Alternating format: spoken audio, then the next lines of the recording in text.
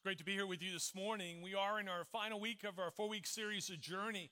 We've been looking at the journey that God calls all of us on with Him, and been looking at least 4 crucial steps that admittingly, although all of our journeys are somewhat unique, these 4 crucial steps are similar for each and every one of us. So in the first week, we looked at our first step, and that's to believe, where we receive Christ as our Lord and Savior. And in part, this occurs as believers partner with God to reach people with His love and message. Then in our second week, we looked at the reality that as we come into faith in Christ, that as we believe, that we really enter into a new position in the Lord, where we belong to Christ and His church, and that we as a church each take part in helping raise each other up and what it means to really belong to God and to one another. And then we realized in our third week, this third step, that as we believe and learn what it means to belong, we begin to have this growing desire and need, Lord, to become more and more like Jesus, to become like Him. And how we, as a church, raise each other up to do that as well, to encourage one another, to teach one another, to pray with one another. And then in this final week, we look at how those who have made the decision to believe, who know they belong to God as church, who are becoming like Jesus, are released to bless others to advance God's kingdom. Now for Crosswinds, this discipleship pathway, this journey speaks of both strategy and movements. Strategy, of course, the 4 R's we looked at: reach, raise, and release. And these 4 movements, which are B words, right? To believe, to belong, to become, then to bless. And when you put this strategy and this movement together, it sounds like this: we as Crosswinds will faithfully reach people with the love and message of Jesus Christ as they take their step to believe. We will raise them to follow Christ as they discover what it means to belong to Him and His church, as well as become who they are created to be. And we will release them to partner with God to bless others by advancing His kingdom. This releasing and blessing, this final step really speaks of living sent lives, S-E-N-T, sent lives. We looked at it briefly last week. We're going to dive into it this week. But this concept of living sent, of blessing others, is deeply rooted within God's Word, deeply rooted within God's Word. In fact, when we look at the church and God's call upon the church, we see it deeply rooted in our calling. Now, when I speak of the church, I want to be clear on this. I'm not talking about just a place, a building, if you will, where followers of Christ come and gather to worship. I'm not talking about the building where we do things like this and Lasergetting and things like that. When I talk about the church, I'm talking about the sum total of all the followers of Christ. You, me, every believer in the world, the church. And so what is God's call to the church? Well, look at God's first words to man. Genesis 1, first part of verse 28. God is speaking to Adam and Eve, and God blesses them. And God said to them, "Be fruitful and multiply and fill the earth and subdue it."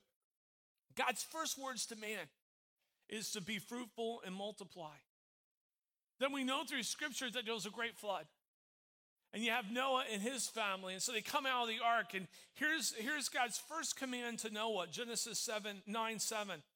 "And you be fruitful and multiply, increase greatly on the earth and multiply in it." So after the flood, God's first command to Noah is be fruitful and multiply. Then we fast forward to the New Testament, the Gospel of Matthew, and listen to Jesus' last words, among his last words to his disciples. Matthew 28:18-20.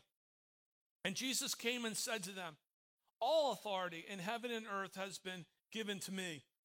Go therefore and make disciples of all the nations, baptizing them in the name of the Father and the Son and the Holy Spirit, teaching them to observe all that I've commanded you. And behold, I'm with you even to the end of the age.'"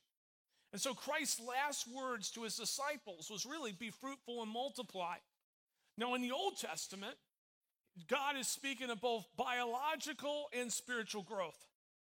There was this understanding that you were to multiply the earth biologically through children, but you also are to spiritually multiply by raising them up to understand who God is. In the New Testament, it's spiritual multiplication. He's saying, I want you to have spiritual children and grandchildren and great-grandchildren. that you'll be fruitful and multiply as you share my love and message with others, raising them up in what it means to belong to me and to become the person I've created to be in Christ Jesus, and releasing them to do the same. And so disciple making is the core purpose of the church. And since we're the church, it's a core purpose for each and every one of us. But here is Jesus' strategy. Jesus' strategy is to increase through addition in the local church context. His plan for multiplication is that local church families will plant other local church families. So for us, let's just bring it down to where we live. For us, it means as believers, we add by sharing the love and message with other people so that they too will believe.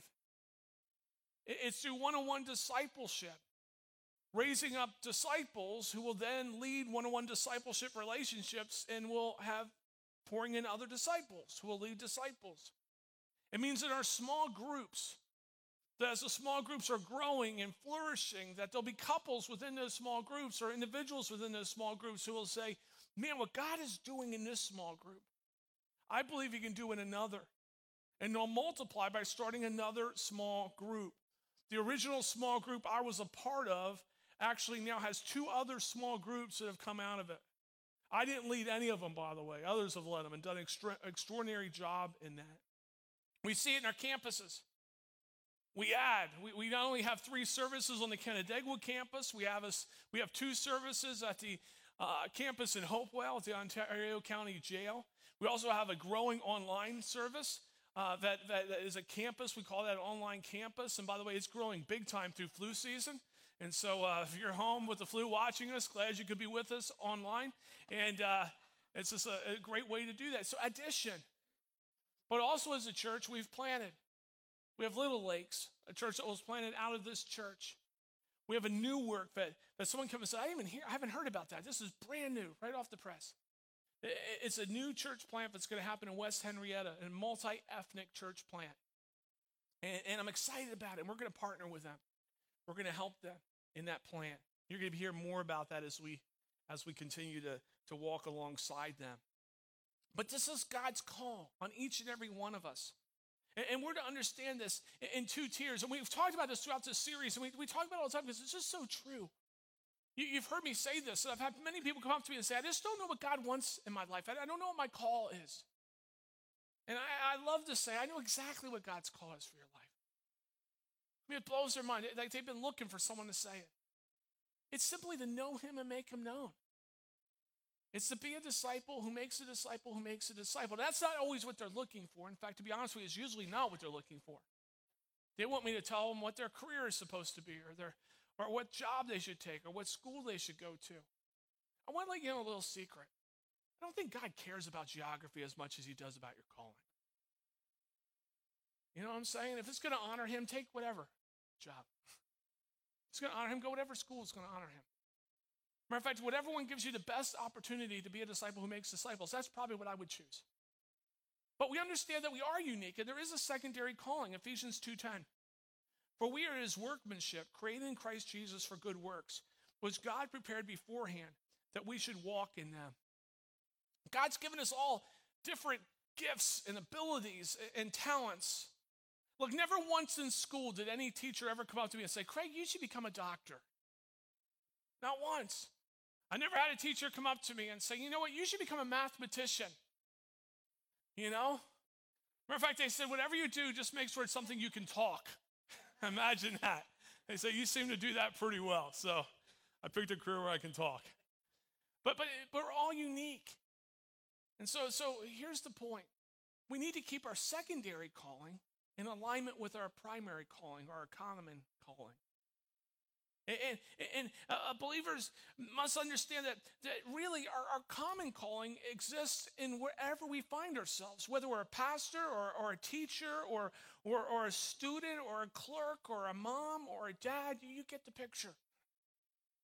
That wherever we find ourselves, that every believer has the capacity and the call to participate in the multiplication movement of God. In fact, every believer is called to be an everyday missionary in their home, their neighborhood, their school, their workplace, here, there, and everywhere. an everyday missionary. Consider this. The world really is a battle of inches. It's either claimed for God or counterclaimed by the enemy. And so among the many things I pray over my life and my family and you as my church family, this is one that I'm pretty consistent on as well. And I pray simply, God, wherever someone from Crosswind set their foot, may they claim it for you. May they claim it for you. Whether they find themselves, just in their home, may they claim their home for you. And by the way, claiming territory starts with ourselves. I claim me for Jesus. Then I claim my marriage for Jesus. I claim my family for Jesus. I claim my neighborhood for Jesus. I do. I every day when I'm going out, I go, Lord, there's some appointments I believe I'm going to have. They're on my calendar. But there's tons of them that I don't know about. Divine appointments. Just sort of pop up. Give me eyes to see those things. Like if I step into Wegmans or Tops, I want to claim that for Jesus. When my youngest is heading off to Canandaigua, the academy, I want him to claim that place for Jesus. I learned this really in high school. A group of us were gathering for a prayer time before school. And it was at the time when there was this real push that you shouldn't pray in school. Like I know that's still there, but it was like really becoming really forceful. And a bunch of us really thought, how can they really stop us from praying? They really can't. I mean, they can't. They have no legal ground. They can't really do it. And so we just gather together and pray, not to be like against the authority type thing, but because we knew who the true authority was. And so we would gather and pray, and we started to call our school Gibbs Christian High School. Now understand, it was not a Christian high school. In fact, it was only a handful of us we knew of that were Christians. But we began to claim that campus for God. And guess what? He began to open doors. That group began to grow. And when I graduated, that group had become from a handful of us to nearly 100 of us who would gather throughout the week praying for that campus.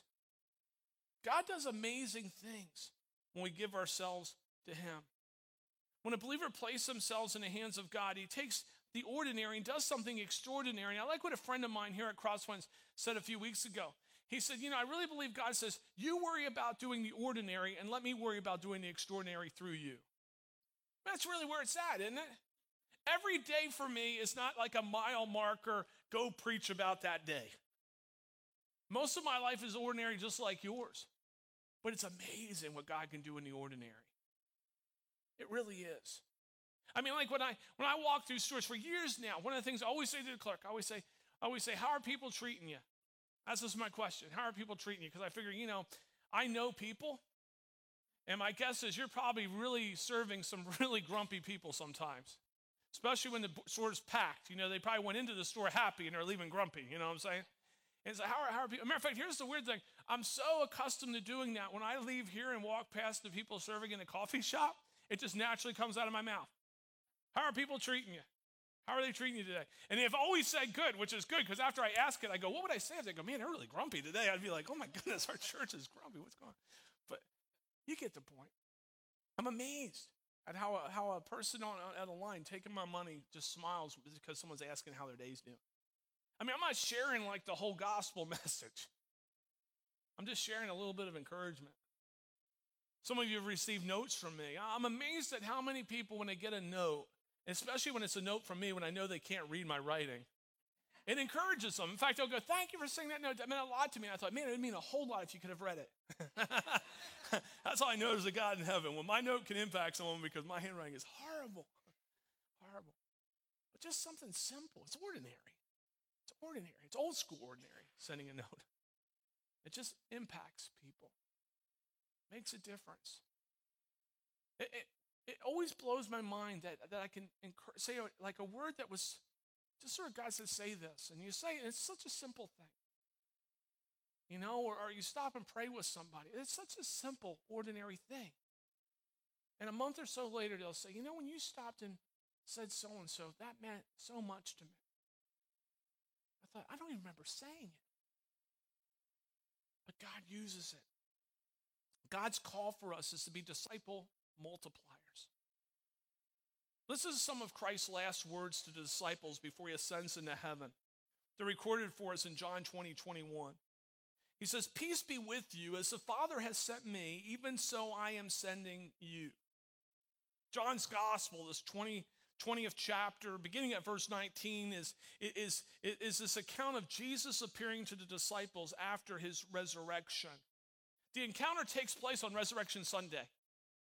Like he comes back and then he goes to the disciples and says these things. We know that Jesus at least had 5 appearances on the exact day he was resurrected. He appears to Mary Magdalene. He appears to a group of women who go back to the disciples and say, guess what, we saw Jesus. And they say, guess what, we don't believe you. He appears to 2 of his followers on the road to Emmaus. He appears to Peter. And then here, he appears to 10 of his disciples. Judas had taken his own life. Thomas isn't there. We don't know why. Maybe they sent him out to get pizza. We just don't know. But there's 10 of them and others. Luke tells us there were others who were with the 10, just waiting. It seems that Jesus' prayer for unity at least lasted a few days. Because when he comes back, the group, his followers, are gathered in one place. And what amazes me is that Jesus could go anywhere. He could be with anyone after the resurrection. But he wanted to be with his people. In fact, he sought out his people. And not only does Jesus go to be with his disciples, but what he says is particularly noteworthy. He appears to them. They're sort of astonished, filled with fear. I mean, he comes out of nowhere, and Jesus says, peace be with you. I mean, what powerful words. Put yourselves in the disciples' shoes. I mean, after their desertion of him on the day of his crucifixion, the disciples probably expected words of rebuke, words of blame. Instead, Jesus brought a word of peace, this reconciling peace. That when Jesus said, peace be with you, not only was he talking about that they could be at peace because he was in their presence, that they were okay, that even though they had done some things that they were ashamed of, that he was okay with them, that he loved them, but he's talking about a profound peace. Like peace with God, inner peace in Jesus. Think about it. Jesus came to this fearful, this faithless group of disciples and stood among them speaking this greeting of peace. And I don't know about you, but that encourages me. Because there's days I just totally realize I'm not worthy. I mean, I'm just not worthy. And it's true. And yet Jesus still comes and says, look, I desire to be with you. I want you to have peace. Peace with God and peace in Christ, my peace in your life. And after he speaks his greeting of peace, he shows them his hands and his side. And then the disciples are glad that they see Jesus. And once again, when you read the entire account, he says, peace be with you. He shows them his hands and his side because he wants them to know, I'm really Jesus of Nazareth. Like, I'm the one who was crucified. I did die for your sins. I've been resurrected. I'm a living Lord. And again, he didn't just do it for the 10 disciples. He did it for them and every other person who was gathered there with them. Shows them the marks. I think it's so important to realize that Jesus didn't come to the disciples to share new thoughts or doctrine. He just came to share himself. Just came to share himself. And when I think about the fact that Jesus bears those marks into eternity, it blows my mind. One of the things I look forward to when Jesus comes back is the new body that I'm going to receive. Like, I want this new body to be quite different. You guys are laughing. That's not cool. What are you laughing at? It's mean. But I do. You know what I'm saying? I want it to be quite different. I don't want it to have any scars into eternity. I want Arnold Schwarzenegger in his prime divine body. You know what I'm saying? That's what I'm shooting for, you know? If they can't give me that, God, at least give me Brad Pitt. I mean, just give me something, you know? Something different. But what Jesus, into eternity, he's chosen to keep the scars. I was thinking about that, and I shared this in the last 2 services. Guys, you'll get this a little bit. And the ladies last night go, I don't know what you're talking about. There's some scars that you like to brag about. Like, guys get together, right? And they'll say, where'd you get that scar? And if you don't have a good story, you take a bad story and just make it sound better. You know, I got it, fighting a shark. I don't know. You just want it. Because I think Jesus, catch this, I really do. I think Jesus keeps the scars because of the story. I think Jesus keeps the scars into eternity because those scars aren't anything to be ashamed of. Because he loves us and he loves the Father so much that he bore him. And Jesus comes in this group of ragamuffins. And he says, look at my hands, look at my side. I'm him. I'm him. And then Jesus says to him again, peace be with you. Now, by this time, I'm sure they're calmed down. So he's really emphasizing this peace again. And there's probably a lot of reasons why he said it twice, but this repetition definitely makes the promise, this gift of peace, larger and more significant. That the resurrected Jesus brings peace. And he still does today. The resurrected Jesus brings peace. See, Jesus had faced all that would have defeated all the forces that would destroy peace. Jesus came and faced it. And on his finished work on the cross and through his resurrection, he's victorious. When Jesus said, peace be with you, he was speaking words that were infinitely beyond wishful thinking. He's speaking this words of declaration. He's imparting a blessing. Think about it. We receive peace when our sins are forgiven. We receive peace when our fears and cares are taken by him. We receive peace when our chains are broken and we're set free in Jesus. We receive peace when we receive eternal life in Christ. And it's this peace of Christ. This peace of Christ we're called to share with others. And we can only share really what we have. We really can only share what we have. Jesus adds to this, peace be with you, these words, as the Father has sent me, even so I am sending you. Jesus gave his disciples, he gives us this mission to go into the earth and share his peace, that everywhere we go. How many of you realize there's chaos in the world? Sometimes in our very own lives. And Jesus says, invade those places with my peace. Claim my peace. Take my peace. When we see a place of chaos, it's a church's call to go in there and bring peace. When we see people hurting, what do? We bring God's peace into those places. That's why it's important we claim our homes. Because I don't know about you, but sometimes my home can be chaotic. Anyone else there? Okay, just me and two others. Okay. Well, pray for us. A few of us need your prayers. And man, we need to claim God's peace in those places and say, God, make me an instrument of peace. See, I find when there's conflict between me and my wife, yeah, sometimes there is. But that the reconciliation only begins when I say, Lord, make me an instrument of peace in this. See, it's hard to be prideful and a peace bearer at the same time. So I'm saying, Lord, humble me. Help me take the posture of peace. Help me walk into this world and share your peace. This commission Jesus gave us is a fulfillment of his prayer. Remember John 17:18, we looked at it, Jesus' high priestly prayer. He says, as you sent me into the world, I also have sent them into the world. This means that we're to be sent ones. We're to be missionaries, from the Latin verb to send. Every believer is to live sent lives.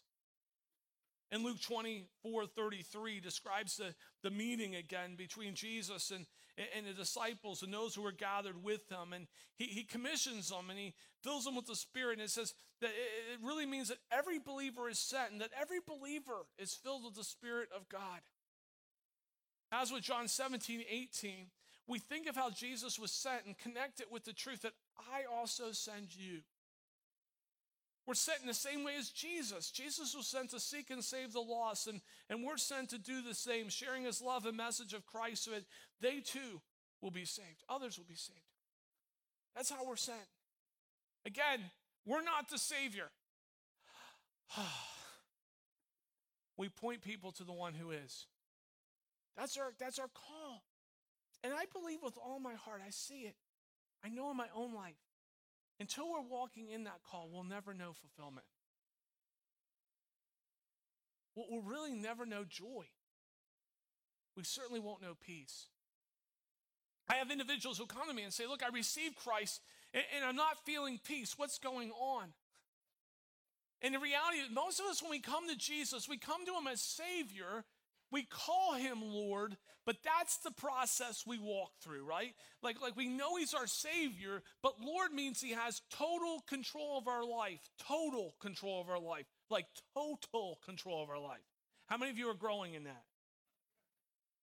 And so we're filled with the Spirit of God, but in order to walk in that fullness, we've got to rely totally on him. I don't know about you, but I'm growing in that one. Like there's moments where I'm doing really good. Like I pray before I go to bed. I pray when I wake up. I love it when I wake up because I'm telling you, I've been really good between when I went to bed to when I woke up. Like I've been walking with Jesus is good. Perfect for the most part. But you get what I'm saying. As we learn to rely on Jesus and truly make him Lord, he invades our space with peace and power.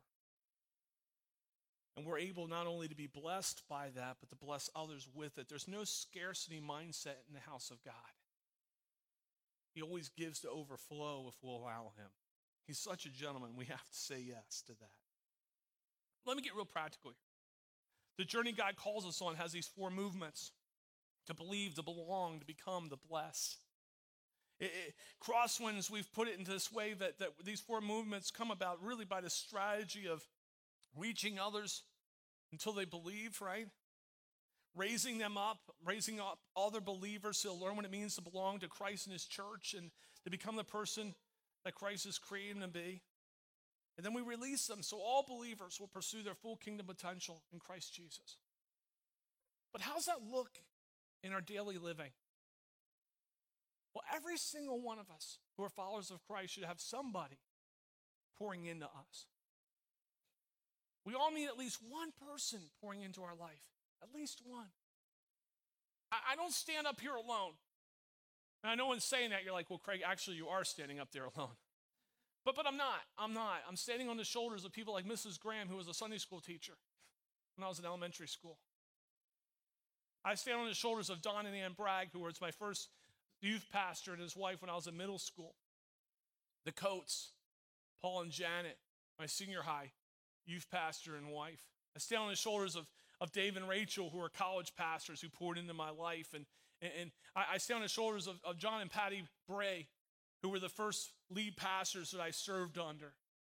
I can name other names like Dan Bickle and others who have poured into my life and still are pouring into my life, helping me grow in Jesus. And you may be sitting here and saying, how do you find people like that? You ask. Well, what if they say no? You ask somebody else. But you would be surprised when someone's asked how privileged they are to serve you. How privileged they are to serve you. I one time did sort of the passive thing, which isn't normally my nature. But I asked a real key leader, I said, who would you suggest I ask to pour into my life? I was so hoping he would say me. And he said, well, here's a list. But he said, would you be okay if I did? I went, thank you, Jesus. Yeah, I could do that. Our one-on-one discipleship is all about that. If you need someone to pour into your life, then I would suggest you go out there and put yourself on the list. Secondly, we should be pouring into someone's life. Same list, by the way, different side of it. We should be pouring into someone's life. It's amazing to me how many believers don't think they have anything to offer anyone. And I go, well, Jesus paid for you with his life. You have value. Well, I don't know enough. You know what? One of the most liberating things I've ever learned is when I'm meeting with somebody and they ask me a question, spiritual question, and I look at them and I simply, with all honestly, say, I don't know. I don't know. Don't know the answer. Good question. Don't know the answer. Let's figure it out together. I'm going to study the scripture. You study the scripture. We can get back together. Let's figure it out together. So, you know, whether I'm pouring into someone or someone's pouring into me, there's always growth. My one-on-one discipleship partner right now, I grow as much in that relationship as hopefully he is. Thirdly, every one of us should have at least one person who by name, right now when I talk about this, they come to your mind, who you're praying, God, help me reach them with your love and message. For me, it's Greg and Dave. There's just two people I know. I'm just praying, Lord, use me. Use me to be an example to them. Use me to somehow. And Lord, if it's not me, just bring someone. I just want them to know you. I think of family members. I just want them to know you. And by the way, if you don't know somebody who doesn't know Jesus, let me encourage you to get out of your holy huddle and pray that God helps you find someone who doesn't know Jesus. My guess is this: since we live in an area where three of the most unreached cities are right outside our back door, which is Buffalo, Rochester, and Syracuse, so there's probably a lot of people around here who don't know Jesus. As we not continue to gather but scatter in a moment, God help me run into some of those people if you don't already know who they are. Three important questions. As a disciple multiplier, what's your next step in the discipleship journey? I would ask God that this morning. As a disciple multiplier, who's your one? Who's your three ones, really? Who's pouring into you? Who are you pouring into? And who are you, by the power of God, saying, use me to share your love and message with that person? And then lastly, are you willing to live a sent life?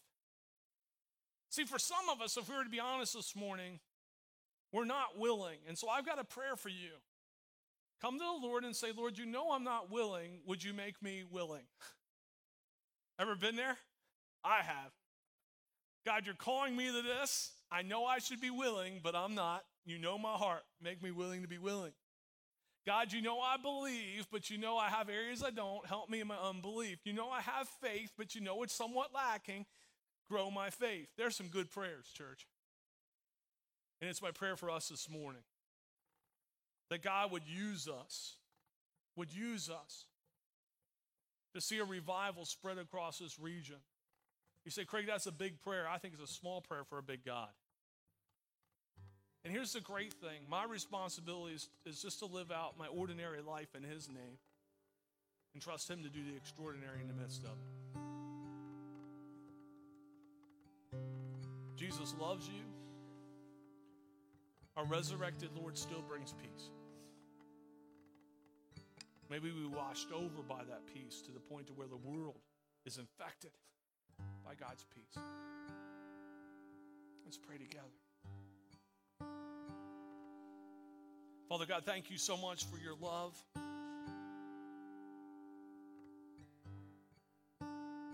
Thank you for giving us this amazing example in your word that when you showed up to a group of people that you certainly could have spoken words of blame, words of correction, you chose to give words of peace. Your peace. And not just words, you provided the way through your death on the cross. You've proven you've provided a way through your resurrection for us to have real peace with God and inner peace in you. And so I pray, Lord, if there's anyone here who's yet to believe, to enter into that peace, to take that first step, that even now in the quietness of this place, the quietness of their heart, that they would receive you as Savior and Lord. God, for each of us who have made that decision, even those who have maybe making that decision even now, help us to continue to grow in understanding what does it mean to make you Lord of our life? What does it mean we belong to you and your church? What's it mean to become like Jesus, to allow your Spirit to not just occupy the space of our life, but to direct us in such a way that your peace and your power is washing through us? What does it mean, God, to take the blessing that we have because we're yours and bless others with it? To be fruitful and multiply, to be disciple makers. Would you take us to that place? Would you help us not just have peace in the inner chaos of our lives, but really be ambassadors of your peace into our homes, our neighborhoods, our workplace, our schools, this region, and beyond for you?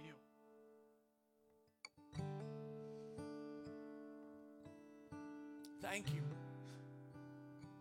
that you left the splendor of heaven to bring your peace and to provide your peace for each and every one of us. Thank you for calling us to be on mission with you. You're our leader. We want to keep in step with you. Lead us and guide us, I pray. In the precious, loving name of Jesus.